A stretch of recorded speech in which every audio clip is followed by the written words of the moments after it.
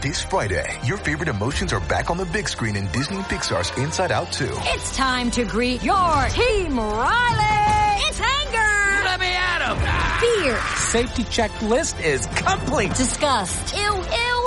Sadness is in the house! Oh, no. Hello, I'm anxiety. I'm one of Riley's new emotions. Disney and Pixar's Inside Out 2. There's a part 2? We're going! Rated PG. Parental guidance suggested. Only in theaters Friday. Get tickets now. We took it all. We brought them to our land. An endless night, ember hot and icy cold. The rage of the earth. We made this curse. Carved it in the blood on our backs. We did not see. We could not, but she did. And in the end, What will I become? Senua's Saga. Hellblade 2. Play it now with Game Pass. You're tuning in to the online broadcast network, AfterBuzz TV. Over 20 million weekly downloads in over 150 countries, and your number one source for after-show entertainment.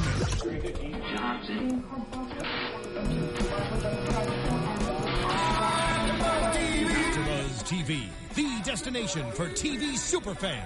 Producing aftershows for over 300 of your favorite TV shows. Interviewing celebrities and showrunners. And bringing you behind-the-scenes exclusives. All thanks to E! Entertainment's Maria Menounos, producer Kevin Undergaro, and internet leader Akamai. Now, let the buzz begin! Hello, everyone, and welcome to Heroes Reborn, Season 1, Episode 4, the after show here on AfterBuzz TV. The episode title is The Needs of Many. I am your host, Steve Kaufman. You can find me on Twitter at Steve Kaufman. That's Kaufmann. And I'm not alone. We have a full panel on the right day for the first time in 4 episodes. No, we've had a full panel before. But both the combination of both. We were all together in spirit. We are, in fact, all together in spirit. Feel that music. Feel it. Starting to my left. Hello, everyone. I'm Marissa Serafini. You can follow me on Twitter at SerafiniTV. And then to her left. Greetings. I am Khalil Abubu. You can find me on Twitter and on Instagram at Khalil Abubu. All right, I'm Jonathan. Find me at KaibaCat. It's probably written down here. KaibaCat. I love how the music completely cuts out for you. I know, I hated that. I felt like I took it all away. I'm sorry. No, it was good. It was a commitment. You gotta have a commitment. That was awesome, though. Thank you. That whole intro was fun. Thank you guys so much for joining us here at AfterBuzz TV. We have 6 topics. So let's jump on in. Yeah, let's do that. Where in Illinois are they again? Carbondale. Carbondale. Let's start in Carbondale, Illinois, where we left last week. Tommy the Transporter. Tommy the Transporter. Tommy the Transporter. I want that superpower. That's a basic flub, guys. Tommy the Transporter. His car got T-boned. It's a very serious situation. Yes. That it is. With his mother in it. Oh. Wait, I'm sorry. Tommy the Transporter was T-boned? That's what I heard. Okay, that's what I heard. Keep going. This is a whole other show. It's not what's happening. Not a first porn reference tonight either. I know we do have another one coming. Yes. I'm sure. At this point. The car gets T-boned. He transports his mom to the hospital. Mm-hmm. And then just walks to the hospital later. I can't hear T-Bone without thinking. I really can't help that. Yeah. Well. All right. So. And we find out his mother's type O negative blood. Very rare. Very rare. Very rare. Very rare blood, and it actually plays in to the overarching themes of evolution that this show has, that type O negative blood is probably tied very closely to people with powers, and Evos as we call them. Mm-hmm. Mm-hmm. Which is why it's incredibly rare, like even rarer than it is in our world. It's very rare. Very, very rare in this setting there. Mm-hmm. I pulled a rhyme. Yeah, it was good. I just question why Tommy would even think to... I mean, granted, I know he wants to save his mom and whatnot, but he has to remember the risk that giving his blood, there is a genetic DNA different markup that he probably has from his mother. And I feel like in a situation like this, he wasn't really thinking all the way. And donating his blood or even giving his blood, just to get analyzed was not smart. I understand, and I feel like I'm the only one who kind of was apart from you guys on this, but I would have been that guy to take the blood, take it, I don't care. Do it. You're in emotional duress at that point. I mean, making any sort of decision under emotional duress, you're going to make a bad decision. You're not supposed to make decisions at that point. And he did.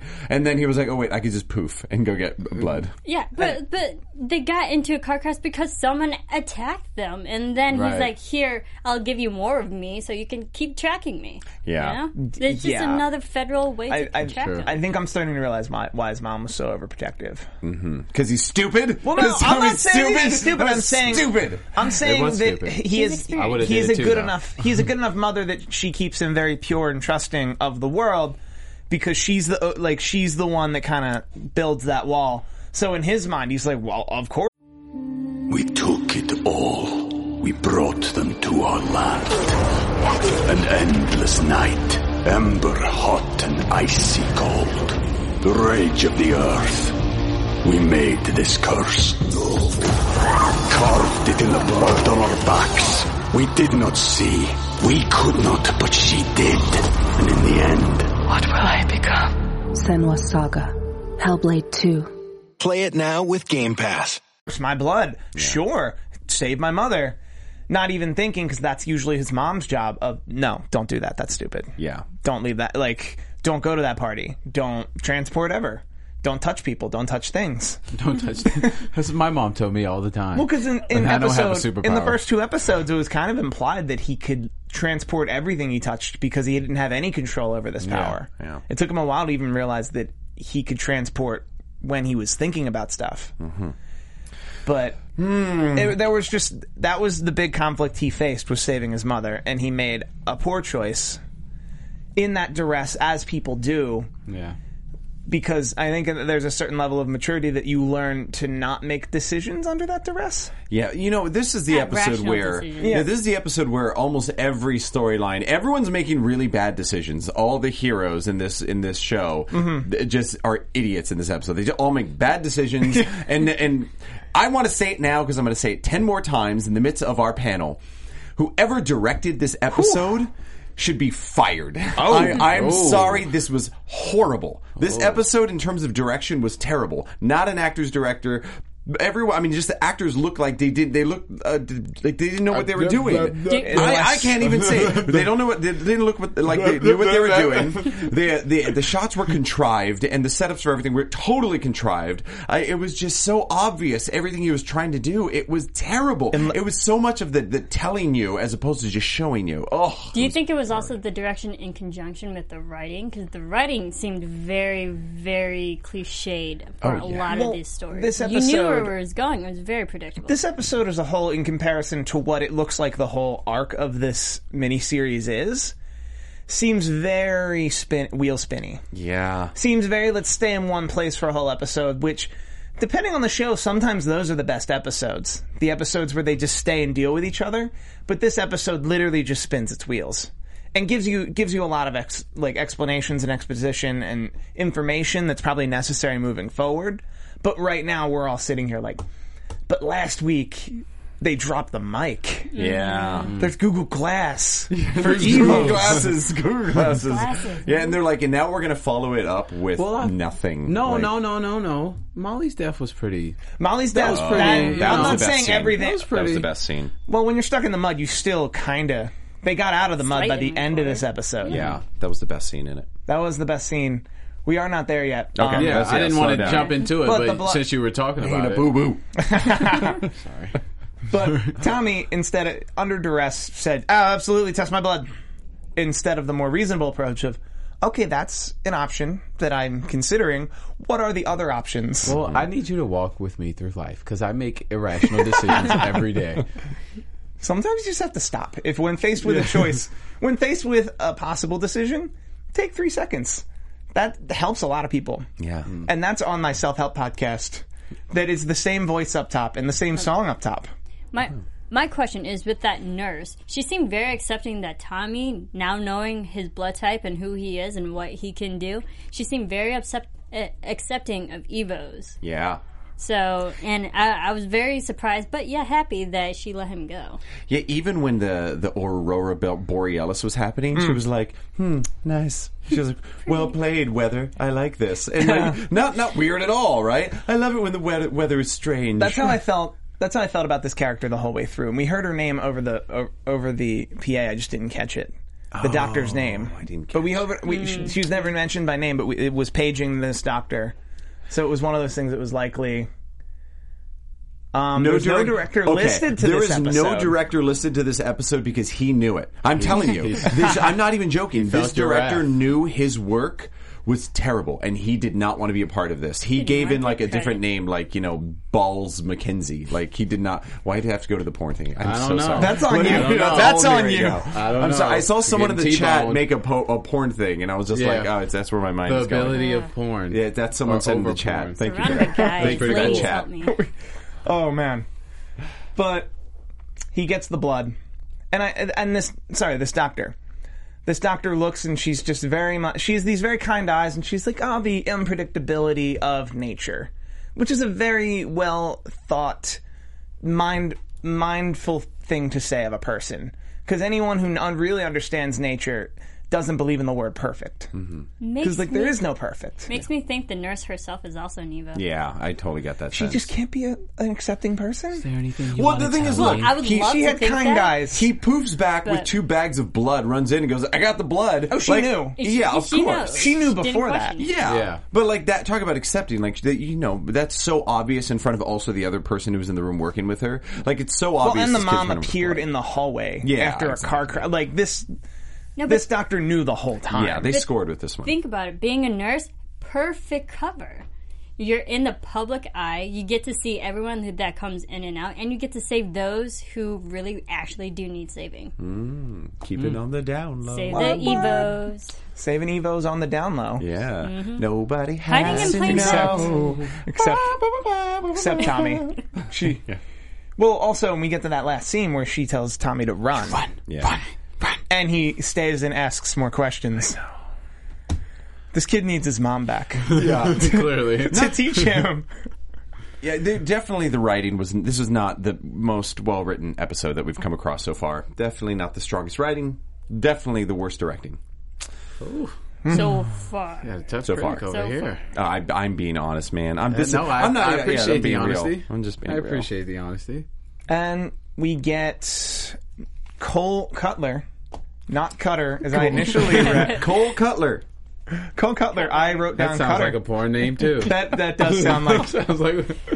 How many times can we mention porn tonight? We'll find should out. somebody tally. Do we it. have a tally? Somebody keep a tally. If you're watching at home, keep a tally of how many porn references. I were at 3, I think. All right. So, do we think he's a bag and tagger for Renaltis, or do we think there's something larger? Cole Cutler. Just got to say They specifically showed his badge and cut to his badge. I wish I would have written down specifically what was on that badge. So there's something to that. It looked federal, whatever it was. Yeah, I think it's more for the regular government. Yeah, and we've already established there's a part of the government that literally regulates Evos. Yes. And it seems like the bag and tags for Renaltis aren't actually bag and tags as much as they're like show up and shoot you in the face. Yeah. Yeah. And capture you. Well, it depends. Well, if you're Luke and Joe, they're just going to show up and Shoot you there's in an the face. execute list, and then there's a bag and tag Let's list. talk about them And later. Yeah, and next. Yeah, and also we've discovered by this point in the story that there's a much greater scheme going on, way bigger than Renatus. So I'm thinking this is our a glimpse into sort of what's coming, the government and that sort of level of everything. What was that? Well, the sky, the story with Noah Bennett, like the truth of what's really going on. Because even Molly is strapped in and she's like, "You Noah, this is even bigger than what's happening now." She's like, warn him. She's like, "No, like you think this is what this is about? This is bigger than that." There's greater evil. Yeah. There's more. Thanks, Obama. When we get to the Renaltis, which will be at the end, I have a lot of thoughts on what Molly meant by that. Okay. But speaking of people who bag and tag for Renaltis, we got Luke. I don't think they bag and tag for Renaltis. You're I thought right, they were a vigilante. They are on their own. Well, they have you're right. They have a Renaltis list. But they stole it from. They just stole it from the old. I guess paper. you're right. whatever. Yeah, I guess you're right that they're not. They're vigilantes. And I really dislike this Joe woman. Let me tell you why. Go because for it. Our people have suffered from discrimination and segregatory and not being equal for centuries. And now there's a new group of people and you want to do it all over again. Like, did you not learn anything from history? Reverse racism. I got so annoyed just watching her like, they're an Evo, they gotta die. Like, do you know what you sound like right now? Do you know what you sound like? I was so bothered by that. That's messed up. Did anyone catch... I don't think we know where they are in the United States. We knew last week they were en route to Los Angeles, so they're somewhere past the Midwest, towards the west. They look like the road that... they were in St. Louis at the beginning of the episode. Okay. They killed the guy. All right, good. Yeah. Which was also very... I like that scene. I thought that was really... I enjoyed that scene. There was actually a little clunkiness to the audio on that scene that I felt took... Well... it felt like clunkiness originally, and then that came back again in the hotel room where the audio cut out when things got serious. Or not the audio as much as the background music. Yes. The background music, it happened twice, and it was all about Luke. Yeah. That when something happened within Luke to show... Okay, I said clunky. It's actually... it made sense as I said it. Something stuck out to me. I agree. I wrote in my notes, music swells. Yeah. And then just drops. And then just drops instantly. Instead of, like, normally musical, like, teeter out within 3 seconds. You guys are tough. Drops. The music... I didn't even notice that. Just another thing with this darn episode. Someone said it had horrible pacing. I missed it. Yeah. Who it was who said that? It was A. Wilson. He said it. And guess what? You were correct. A. Wilson. You are correct, sir. Yes. Horrible pacing. Horrible pacing. Horrible directing. Bad script. Bad writing. Weird music. Bad writing. It was just rough. Okay, I will say, what's up? I thought he exploded in the last episode. Yeah, they never really... No. He was... Maybe he destroyed that, like, tiny building he was next to? No, she was in the building. She Maybe would he notice got that. out of the sun. But like now that he he was can emit fire, maybe that's what had happened. It was like a big build up and then he just shot a huge amount of flames and burned a tree. That's a huge plot hole. Some trees, because it gave you the perception that he was exploding, that Luke was exploding, and all of a sudden they come in the next episode not mention it whatsoever. Cool. Yes, everything's fine. Everything's he cool. just went. He went. Ah! He didn't even burn any towels. That's how I feel driving in LA. Exactly. There wasn't even a problem checking out of this hotel or motel where they were staying. But okay, so watching in tonight's episode, every time he was lighting up, I guess we can say, is he was in the sun. So it seems like maybe the sun or the light itself affects him more so. It helps as a trigger. Because we've learned in past seasons that there's always a trigger to turning on and off someone's powers. So maybe that's his. He's been in the sun his whole life. Although heat, light generation. Or generation, but I think it would be fueled by, and it might be deeper than just the sun, like, because as we know with Evos, it's never just simply like, oh, you can transport. Like, we learn, like, oh no, he can transport thoughts into a penny. Yeah. Which is my theory. I'm sticking to it. But, like, I'm also thinking that his power would be more, he can take energy and then expel it. Yeah. So right now there's too much sun. Like Bishop. Yes. Yes, Bishop from X-Men. Yeah, he absorbs energy and then expels it. That right now, the sun's energy coupled with his inability to control his power, he can't be anywhere near the sun, or he just takes it in and doesn't know what to do. Yeah. That's I'm really sticking cool. with that. I'm sticking with that. I like it's different from the nuclear exploding man. It's more of a Bishop thing. Although that was kind of what the nuclear exploding man was. Sprague? Did he absorb? Well, he pretty much absorbed. It's the same power. He just found, like, he literally went nuclear. Whereas and his power was generated out of rage and anger. Yeah, so. It was generated. He could generate nuclear fusion, whereas this guy is gaining his power from the sun. Yeah, nice. There we go. We worked that out. Yeah. Yes. A. Wilson, I just love what he was saying. He said, what's it called? Joanne's character is so one-sided, it's nauseating. I so agree with you. Yes. I so agree. I'm so glad they're broken up, and I wanted her to get hit by a car on her way out. Like, I did too. I want that character. I wanted him to kill her, actually. Yeah. I said that. But did you see the crazy look? She got crazy eyes when she was walking away. Did. Like, but it was so contrived. She's on a path to destruction. She's on a path to the list is gone. It was another moment for me, from a director's standpoint, burn. that was so contrived. You know, she's going through this incredibly emotional moment where she has shown that she is a killer. She's going to kill Evos, period. It's now her husband, and she has for the first time, we've seen her character have some sort of change. She chooses not to kill. And then she walks away like, I was like, oh my gosh, who's directing this? We don't know. Yeah, we don't know because he didn't put his name down. Very true, but I do like the fact, as crazy and sociopathic she is, I'm glad that Luke was the voice of reason and the conscious in this. Like, he was the actual rational. I'm cool with Luke. Yeah, we like Luke. Like, despite everything that's happening to him right now, he doesn't know what the hell is happening with his ability, but he's the one that's still, in a way, keeping calm. Yeah. He's the cool-headed one. And people are bringing up that his clothes don't burn yet. That's a very good point. I call that and that was the same guy, A. Wilson. A. Wilson. I think keep talking, A. Wilson. Bring it. Well, everyone in the chat, please keep talking. Let's not make the chat one person. That wouldn't help anybody. I'd like to cite the purple pants theory on that one. Purple pants theory. The Hulk. For Hulk. The Hulk. Yeah. The Hulk's pants Hulk grow pants. with his waist. Don't put For some reason. Don't put too much thought into it. Yeah. He turns into a big green Well, do you monster. want to see a big green? So that's number 4. That's number 4. So we believe they were on the East Coast or somewhere around St. Louis. Last week they were heading to East Los Angeles. Let's go to East Los Angeles with Carlos Jose. Carlos is El Vengador. I've got some things to say about this. El Batmanador. Sure you do. Yeah. Just 2.0. Can I? I'll just jump right in with. Please. Okay. I believe Carlos has a power. Yes. There in the X-Men universe or in the Marvel world, there's a character named Forge. Forge's ability is to create anything out of machines. If you notice in the first episode, Carlos goes to the car that they're fixing and he just looks at it. He makes this comment. He says, "Oh, you just need to fix this air intake thing, and then it'll be fine." And his Oscar's like, what is it? What you talking about, Holmes? No, and so, and then all of a sudden he could build this crazy suit. The way he looks at the cars, the way he's doing things with the configuring things, he fixed the car fast, builds a new suit. He's Forge. He's Batman / Forge. Okay. I'm telling you. I believe that's his power. So his ability is to create.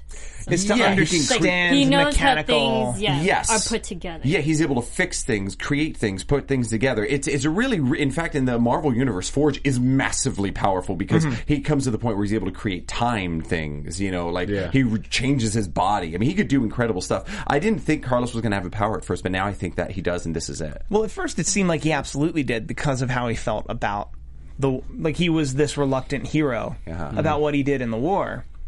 That I always felt like we were going to get that story that he did something in the war that he's not proud of. That it felt like cheating. Oh, like that always felt like his initial character. That he felt like a reluctant hero. That I'm no hero. I'm just a guy who looked at a car and turned it into a suit and destroyed a whole platoon of ISIS fighters. I don't know. I wasn't there. He's Iron Man also. Yeah, he's Iron Man. Yeah. His power is being Iron Man. Yeah, that's his power. With Forge, that's a good power. Like, it's cool. They took a lot of suits. I saw more mix of Iron Man and Edge of Tomorrow. With those suits that they used. Exoskeleton suits. Because there is a bit more mechanical level to this El Vengador suit. He soups out a car. Yeah. Dude. Serious. If nothing else comes from this Heroes Reborn series, can we just get an El Vengador show? Dude, a spin-off. Can this just be a 13-week backdoor pilot? Yes. Batman has to have his Batmobile. Yeah. It makes sense. And he needs to have his Robin, and his Robin is Jose. Jose. And he needs to have his man cave. The Batcave. The Batcave and Man Cave. Batcave, yeah. Both of them. Yeah. It doesn't look good though for Jose and the priest. Oh no. They're both captured by the sergeant. The superpowered sergeant. We haven't seen Jose get captured though. They said I got the kid. Okay. But I mean he could disappear through the guy. Yeah, I was like he can phase right out. Unless because we've established he can phase through people and things, right? Mm-hmm. Yeah. So then he can just like DL. He can get out. Yeah. He can get out, that's fine. On the DL. I will throw words back. Yeah. All right.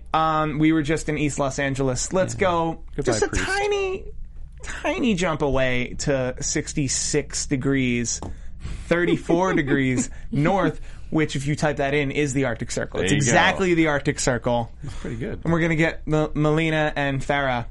We actually get to see more of Farah this week. Because we would only see like a shroud and then otherwise footprints of Farah. We didn't know. Right. We had no idea what this had to do with anything. She's a chameleon. She camouflages. Yeah, she can camouflage / be invisible.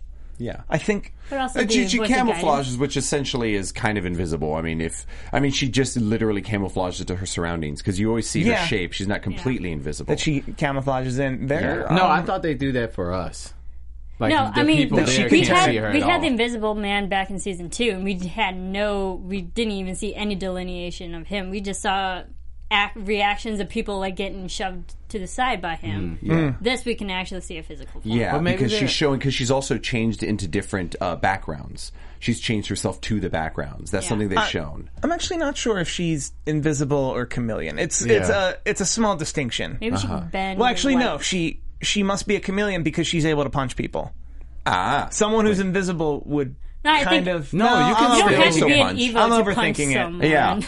All right, I'm overthinking I'll it. go with chameleon. I just wasn't sure if like they were doing that so we could see her, but the people there couldn't see her. You know what I mean? No, I think she's actually. I don't know why she was doing that. Maybe she can bend light to reflect around her. That's a good point. Cool. Let us know what you think about Farah. Right. We're a little. Yeah. We all have our theory. So we don't know enough about her. Chameleon. That's our thing. We know she speaks Urdu and she's Pakistani. Yes. So she's the and predator. she doesn't sweat. She's the predator. Yes, she's the predator. Thank you, Steve. She's the predator. Which is a chameleon. And we only know she speaks Urdu because we had the closed captions on. Yeah. And we know that she doesn't sweat. She only glows so God can see her better. Yep. I thought that was really cool. I'm going to make my bio that on Instagram. And so we see Melina has the power to create life. Yes. Cool. Love it. She creates life. She also has the power when she creates life to create bad CGI. Really bad CGI. Going for it. Oh man, this episode. That CGI was that was like I felt like I was back to being a kid again. Like that was really cool for me when I was like 6. I mean, I think the comment I made was a good thing they held shift on that tree. Because it looked like they just cropped the tree out of the frame. Yeah, that's right. And then just like that's something I do in Final Cut. If it's like a couple if it's a couple frames for a Vine, I can get away with stuff like that.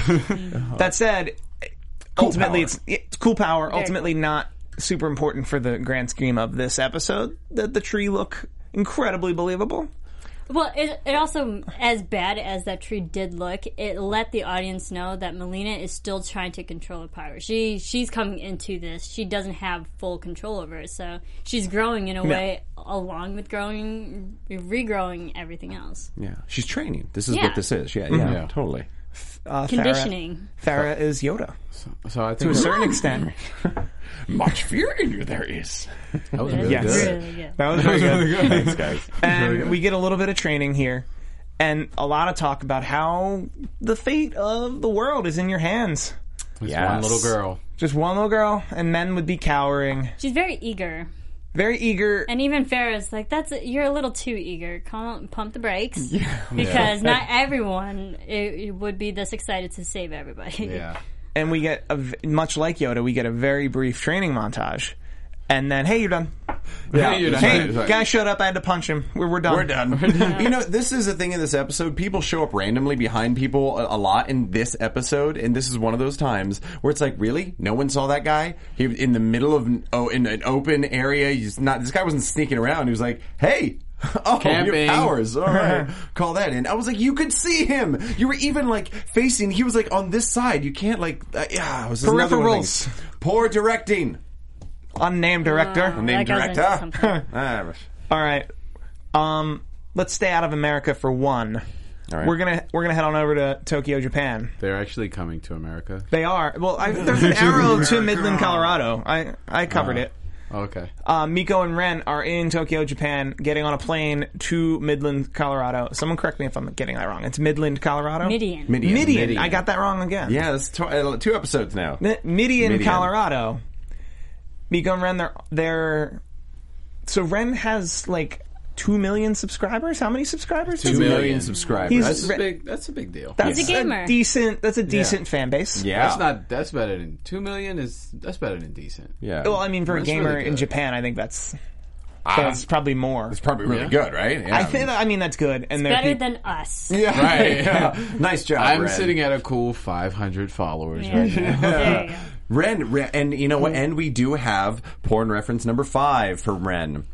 And that is where because of the amount of followers, the taxi driver thinks that he's in that industry. Oh! That's why it's on all our heads. Yes. That's why it's right there. Yeah. I forgot all about that. We didn't even make that up. It was actually an episode. That was actually the episode. That was actually there.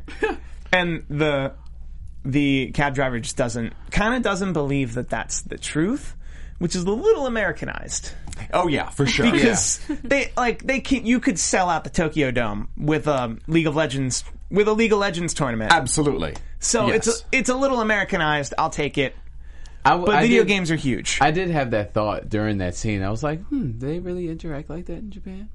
I couldn't test it because I've never been. But they might interact like that in Japan, but I'd like to think so. Yeah, but no. To his statement of saying it was really Americanized, like I had that. The stigmatizing someone playing video games as a profession. That's a very American thing. That's American because that's a stigmatized thing here. Yeah, in Asian countries, I mean, we're talking Korea, Japan, China. I mean, League of Legends. Not Warcraft. Unreal. Unreal Tournament. There's just so. I mean, I can go on. I'm just blanking right now. Yeah. But these are massive, massive tournaments where the society is very much involved. In Korea, especially, everyone plays games. I've seen documentaries on this. Like, the gaming community in Korea is massive. Like, in Japan, in China. I mean, it's huge. Not like in the States where it's kind of like nerds. Yeah. Like, you video game person. Wow. Yeah. That pen seems very specifically pointed right now, Khalil. You do that video game thing. So speaking Get of a real Asian job. culture. Speaking of Asian cultures. Which is ironic because I'm Asian, but I don't game. There you go. Americanized. I'm a tall white dude with a beard who's into nerdy things. I don't game either. Look at that. Well, am I the only gamer in here? You are like, I mean, you're pretty official too. Yeah, I own a video game system. Yeah. To bring it back to Miko and Ren. Let's get back to Miko and Ren. Ren uses his tremendous clout as an internet sensation, as the man who found Katana Girl, to make everybody cosplay in front of at the gate of Renaltis. It's very smart. In Midian, Colorado, before he ever gets there. Also, they funded his trip from Japan to Colorado, which, that's what, $2-3 grand a person? Yeah. Mm-hmm. It's like this one was tough. It's a stretch. No. He had the money. He had the money but like imagine Renaltis is like Apple. Okay. That it's like this very open place that like a bunch of people could kind of gather, like it's this big public hippy dippy, not a huge government gate kind of a company. Yeah. That they could get away with gathering publicly at the door. Maybe not. I think we just need to accept the fact that they both got to Midian really easily. Yes. Right. And that may or may not be. I mean, they weren't looking for Ren anymore.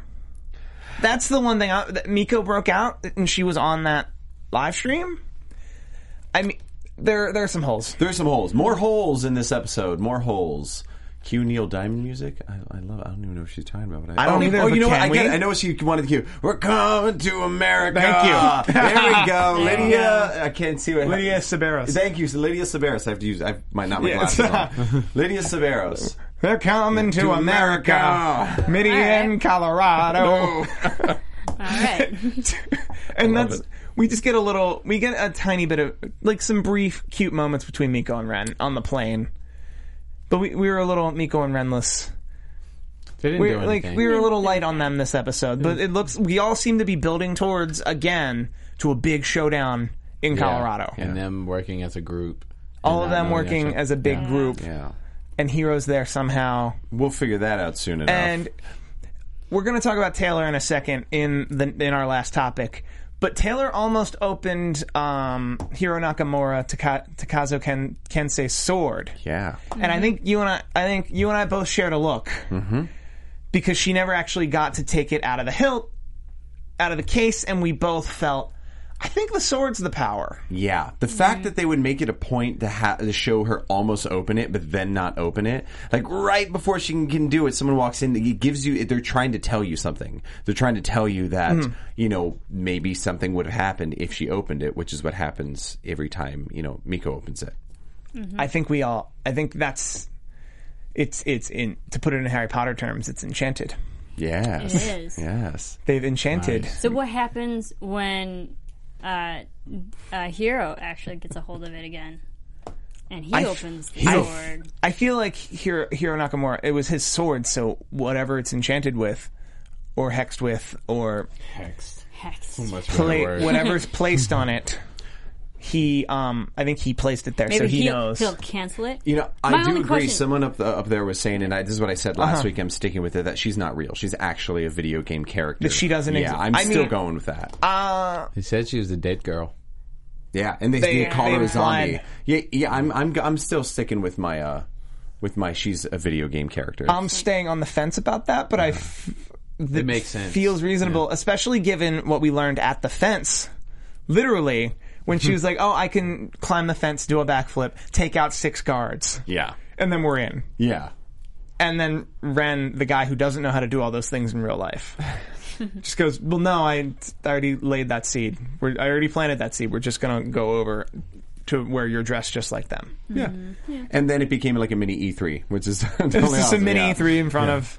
A. Wilson is also a gamer. Kindred Spirits. Kindred Spirits up there. So is another person, Kaiso. Look at all these gamers. Kaios13212 gamer right here. There you go. So bunch of gamers. Dude, I'm loving this. You got some support. Dude, there you go. Gamers. We should Twitch later. Yeah, we should do a Heroes Reborn Twitch after Heroes Reborn. Exactly. We're already in Midian, Colorado. Let's get to the nitty-gritty. The big kahuna. Huge story of the Whopper of the series. Noah, Quentin, Taylor, everybody. Renatus. Molly. Renatus. Quentin and Noah get into Renatus because they flip Taylor. Taylor, her mother Erica, she learned to not trust her. Noah's pretty good at explaining to people to not trust their parents. Yeah, right? He's really good at that. I totally wrote that down. All parents will lie to their kids to protect them from the truth. I wrote it down too. It's also repeating everything he always told Claire in the past few seasons. Yeah. And like there are many scenes where Claire's like, "Will you ever stop lying to me?" He's like, "I'm your father." Of course not. You know, It's like parents lie to protect their children, and it was just that, you know, the reiteration of that again, which I liked. Also, 2 things about Quentin in this episode I noticed. 1, love his character and love him returning to the campus as it is and explaining, like, man, that sushi is really good. I sold out for a long time because of that sushi. And 2, he is a very not tall man. And we did not notice this until this episode, because I saw the framing and I was like, is Noah Bennett really tall or is Quentin really small? And it was just like, it's both. It's both. Yeah. It's just there's a real... It's their relativity. Week 1, I was talking about how I didn't like his character. I didn't like Quentin's character. And you told me, you said he would grow on you and it would get better. You were 100% correct. I'm really enjoying him. 100% really enjoying him. He's that perfect level of... Comic relief. But there's still weight to him looking for Phoebe. There's still weight. He's wanting his sister. Like, he still has a want, and, like, he can still drop the act. They get in with Taylor's help. Taylor has that wonderful scene with Erica. Then we get to the Matrix. And then we get to the Matrix. That part threw me off, because they confronted her, and then she was alone with her mom, and now she's back with them. So, like... She just... it was kind of like, what happened to them in the downtime, you know? Like, they were like, okay, go talk to your mom. They were having sushi. They were hanging out. They're hanging out having sushi. Yeah. Okay. No one really noticed that Noah Bennett and Quentin are just having sushi, though. Quentin was probably popping. Quentin was probably popping pain pills because he was likely shot. Yeah. Less than 48 hours before this. Yeah, what happened plot to his holes? That's not a plot hole. He could just Vicodin's really strong. He wouldn't keep a beard though. He would shave his beard if he was popping Vicodin. That's amazing. But they get in, and we see the clone whose name's escaping me right now. Harris. We see a Harris. Then we see 2 more Harrises. And then we see Noah, who's clearly worked with clones before. All right, when I say 3, everybody duck. I'm going to make a diversion, and I'm going to just shoot all 3 of them. Yeah. Because the cool thing about being a clone is that you're not a real enough person to get shot and have bodily organs. You'll just poof. If you get shot anywhere near where the vital organs are, you just kind of go poof. Yeah, it's you know what? It's like Naruto. Salt. If you guys are anime shadow fans, clone. You hit a shadow clone hard enough, they go poof. Now you're there speaking my language. Hey, anime. That's what I should be talking now about. we know that We about can the do Harrises. Yeah, and the Harrises. It was very Matrix. It was so like, Mr. Anderson. It was literally 3. Yeah. Yes. Are you sure it was Harris or was it Smith? Yeah, it was Smith. Yes. Totally Smith. It wasn't the Harris Prime. That's all that matters. I was supposed to. It was not the Harris but I Prime. was compelled. If I could clone myself, I probably would have the same level of productivity. But it sounds cool. All of you. Define productivity. I think the productivity of one Harris, or the productivity of hiring Harris as a group is probably a huge outsourcing cost. Oh my gosh! Yeah, that's true. Because I think there seem to be hundreds, if not thousands, of him across the world, He's just completing popping 'em very out. different tasks. The question is, where is Harris Prime? Is Harris Prime at Renatus? Is he in the Last North? time we saw him, he was in Japan. I think they're The real keeping. one. I think they're keeping Harris Prime in Japan, unless he came in for the big. He might have come in for the big celebration, and we may have seen him this week. That's true. But Noah, Quentin, Taylor, they all wind up into a big creepy room where a bunch of Evos are strapped to chairs and kind of plugged into the Matrix. Yeah. And Not kinda, they are. yeah, and we learn that that's what's powering Epic, the Google Glass for Evos. Mm-hmm. That imagine Google Glass if it succeeded to the level they wanted it to, like consumer-wise, but the technology fueling it was able to identify pretty much a large percentage of the population that there's something wrong with. Yeah. Like, imagine the second Captain America movie, that technology, but Google Glass. Yes, That's Google the best way to Glasses, there it is. explain. It was strange after Molly dies, and then, she's like, do we still have the capability? He's like, no, it's only within like 100 feet. I'm like, how come they could still do that? Like, this is not, it's another plot hole for me. Well, no, they must have they taken kind it of from... addressed that. Well, they addressed that because... And Noah gives you that decent piece of exposition before he wakes up, before he finds Molly, where he says, I knew a guy... Yes, I knew Siler. who could hack into someone's brain essentially and take their power. So they took enough to keep it located within 100 feet, but they didn't have enough time to take more. Yeah, they didn't take all of Molly Walker's power. That's they just took. believable. All right, they just took enough. I'll go with it. Take power, replicate power. Yeah, Because but- everyone still had it. Take the ability. And I wrote in my notes, synthetic Siler. Synthetic Siler. Ooh. Hashtag I like synthetic that. Siler. If you hear that, it came from here. If you hear, I like that. That they're pretty much just trying to create a synthetic Siler because it's more than just. It's more than obviously they want Molly Walker's power of being able to find everyone, because if they find everyone, they can bag and tag them and put them in that room, and then they can have all the power. Yeah. And if they have all the power, who's gonna say anything? Yeah. And the idea of the needs of many, the idea that to like take down the few, the Evos, to keep how they see the world running in order. Well, see, I took it as like a Moses kind of thing. Like, we're gonna like start all over. We're gonna kill everybody. Like, we'll essentially like flood the world, not flood the world, but we're gonna kill everybody and we're gonna start population over because we got these Evos messing things up now. But as far as the Renatus plan. Yeah, the Renatus plan is like anti-religion, if you will. Yeah, they did it in they did it with the Cerebro in X-Men 2, where they were trying to exactly. X-Men 2. Take out all the mutants. Take out all the mutants Take out all and the reverse evolution, which doesn't seem like a good plan. No. But Renatus doesn't care because this plan, unlike Primatech's plan, which was to experiment and stay under the radar, this plan is to monetize because everything's above the radar and on the radar. Yeah. That they're just trying to make a bunch of money. And they have no overheads because they have Harris's. I think. Like, wow. We have like 5 employees. They're also in the public eye. So, like, everyone's watching them all day. Which was, I wanted to bring that up last panel, which was kind of weird to me that you would be in the public eye saying how, like, I don't feel like the public would receive that great. Like, half of them would be okay with it, and another half would be like, no, they're human too.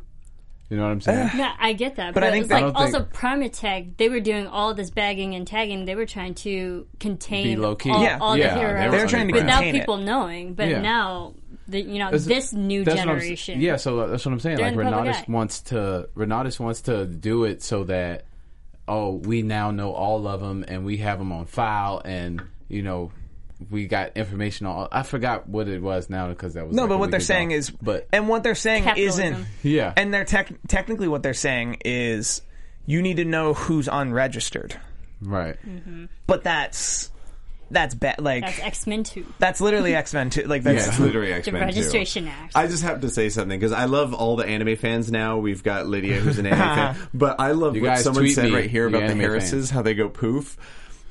He says, let's see, is it Vern C? Weren't the putties from Power Rangers like that? They were literally. The putties from Power Rangers didn't even turn into stuff. They just stopped the camera, took the actor away, and then turned the camera back on. They literally went poof with no stuff on the floor. That's right. Okay. Well, we've got a lot of references, but I love the putties from Power Rangers reference the best. Vern C, thank you very much. Vern C. It got better when Zed came in. Vern C gifted us last night. Vern C's good people. Oh yeah, Vern C's good people. That's my guy, Vern Z. What's up, man? We were on the Modern Family After Show last night, and he gifted us. Oh, nice. All right, Vern C. That's when you got it made when someone gifts you. I know. It's worth it. Yeah. And we only asked for it a little. We only asked for it to happen a little. What we get to is Molly Walker once again sees Noah Bennett, and instead of having Noah Bennett help her, tell Noah Bennett what she knows, she just shoots herself. Yeah. And we caught a couple things from Molly Walker before she shot herself. One of which is that Claire Bennett died that night. Yes. She said, I was there the night Claire died. Hashtag Claire ain't dead. If you still see somebody use it, I'm still going with that. Really? Hashtag Claire ain't dead. I'm on the she's dead train. I think I wasn't last week. This week I'm on the she's dead train. Yeah. Hashtag she ain't dead. See, I'm at the point where I can't trust who's dead and who's alive. Exactly. That's fair. Hashtag Claire ain't dead. Well, maybe I feel people that we think are dead are going to come back. And hashtag agnostic. That's actually me too. That's my actual fate. Schrodinger's cat, remember? Maybe Melina can bring everyone back to life.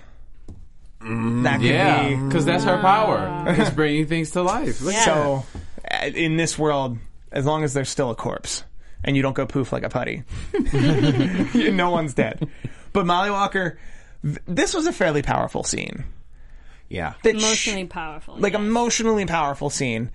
And the other very important thing I took from this scene was that she needed to not tell Noah to go back or she needed to not tell Noah the information she knew, because then he wouldn't go back to presumably October 13th. Yeah. To whatever she saw again. Yeah. We see Hiro Nakamura is also involved. Time travel. Forget the There's past a time loop to save the future. That's the new slogan. That's the new slogan. Forget the past to save the future. That's the new Save the Cheerleader, Save the World. Yeah, forget the past to save the future. And actually, this is a prediction, and we're at that point. Yeah, prediction. Let's jump right into it. I'm waiting for you. You had one. I think. Okay, I have one. So I think, and it was alluded to in the tape last week, I think Noah went back in time with Hiro Nakamura, and within 2 weeks of where we are currently, he's going to have to go back in time to either tell himself or tell Molly or tell someone all the information we don't have and he doesn't have yet. Mm-hmm. My guess on what that information is that because of what we learned in the preview, is that whatever the Aurora Borealis that Melina and Farah are dealing with is somehow going to kill 96% of the population, and only Melina can help. Somehow his plan is to go back in time to tell someone to do things exactly as they happen, for him to get his mind erased, for him to go through the exact journey that only he would know it, Oh. And Hiro Nakamura comes back, and he's involved. Like Paycheck. And I think Hiro Nakamura is Miko's father, and Miko is not a video game character. Those are mine. Oh, wow. Interesting. Marissa. Okay, I have a lot of different ones. The, because we know Melina, she can grow things or recreate. In a way, I think she somehow, maybe with the time travel, they'll eventually get back to the June 13th date. She's going to help restore Odessa in a way. Or maybe not even go back, just go back to Odessa and restore the population and like how it's all demolished. She's going to help rebuild it in a way. And then also for that Forrest guy in that, you know, she clacked out, Farrah clacked out.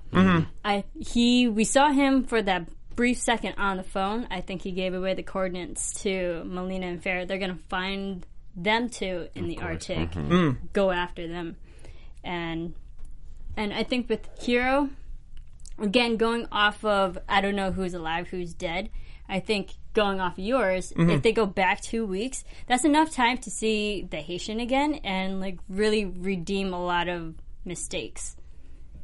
Interesting. That's enough time for him to go back in time and tell the Haitian, I'm going to kill you on this day, and I'm sorry. Right. Or not even kill the Haitian. I made you a cake. Tell your loved ones sorry. Goodbye. The cake says, I'm sorry I kill you on September 13th, 2015. He can't be dead. Also, I do want to point out the one quick pull I found in Erica's office was a real estate magazine that said Utopia in Texas. Yeah. And it was a picture of a bunch of houses that it looks like... Yeah.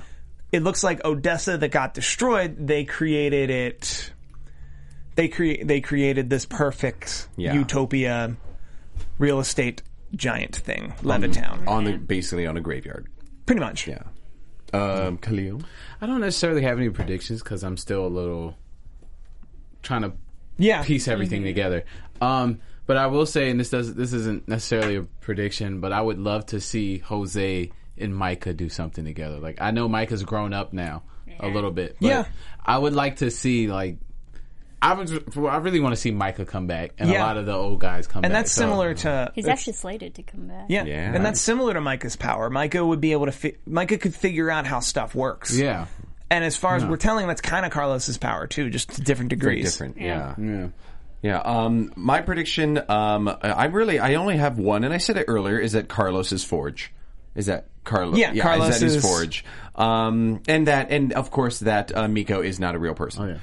Those are my predictions. Nothing massive right now. I mean, we've talked a lot about it. I think I still need to piece a lot of things together to really like want to confirm anything. And Phoebe needs a better name than the Shadow.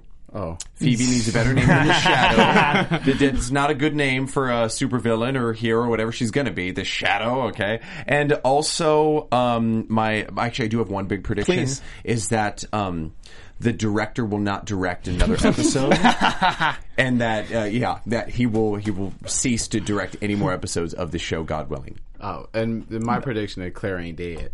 Hashtag Claire ain't dead. Hashtag Claire's dead. Hashtag Claire's dead. Phoebe / the Shadow look pretty badass. Phoebe did look. Don't mess with her. She totally had like doing like Kamehameha thing kind of going on. It looks like a black hole. Yeah, exactly. Yeah. So interesting. I think we wrapped everything up in a nice bow. Yeah. We'll be here at the same time next week here on AfterBuzz TV. Thank you guys so much for joining me to talk about Heroes. Marissa, where can the people find you in the meantime? You can follow me on Twitter at SeraphiniTV. You can find me on Twitter and Instagram at Khalil Boo Boo. Give us your thoughts and comments and all that great stuff. Yes, you can find me at KaibaCat, and that means you, Lydia, A. Wilson, and Vern C. Follow me at KaibaCat. I want to hear more from you guys, all right? Not just him. And you guys can find me at Steve Kaufman. That is KAUFMANN. This shirt courtesy of ProWrestlingTees.com. Thank you guys, and good night. From executive producers Maria Menounos, Kevin Undergaro, Phil Svitek, and the entire AfterBuzz TV staff, we would like to thank you for listening to the AfterBuzz TV network. To watch or listen to other after shows and post comments or questions, be sure to visit AfterBuzzTV.com. I'm Sir Richard Wentworth, and this has been a presentation of AfterBuzz TV. Buzz you later. The views expressed herein are those of the hosts only and do not necessarily reflect the views of AfterBuzz TV or its owners or principals.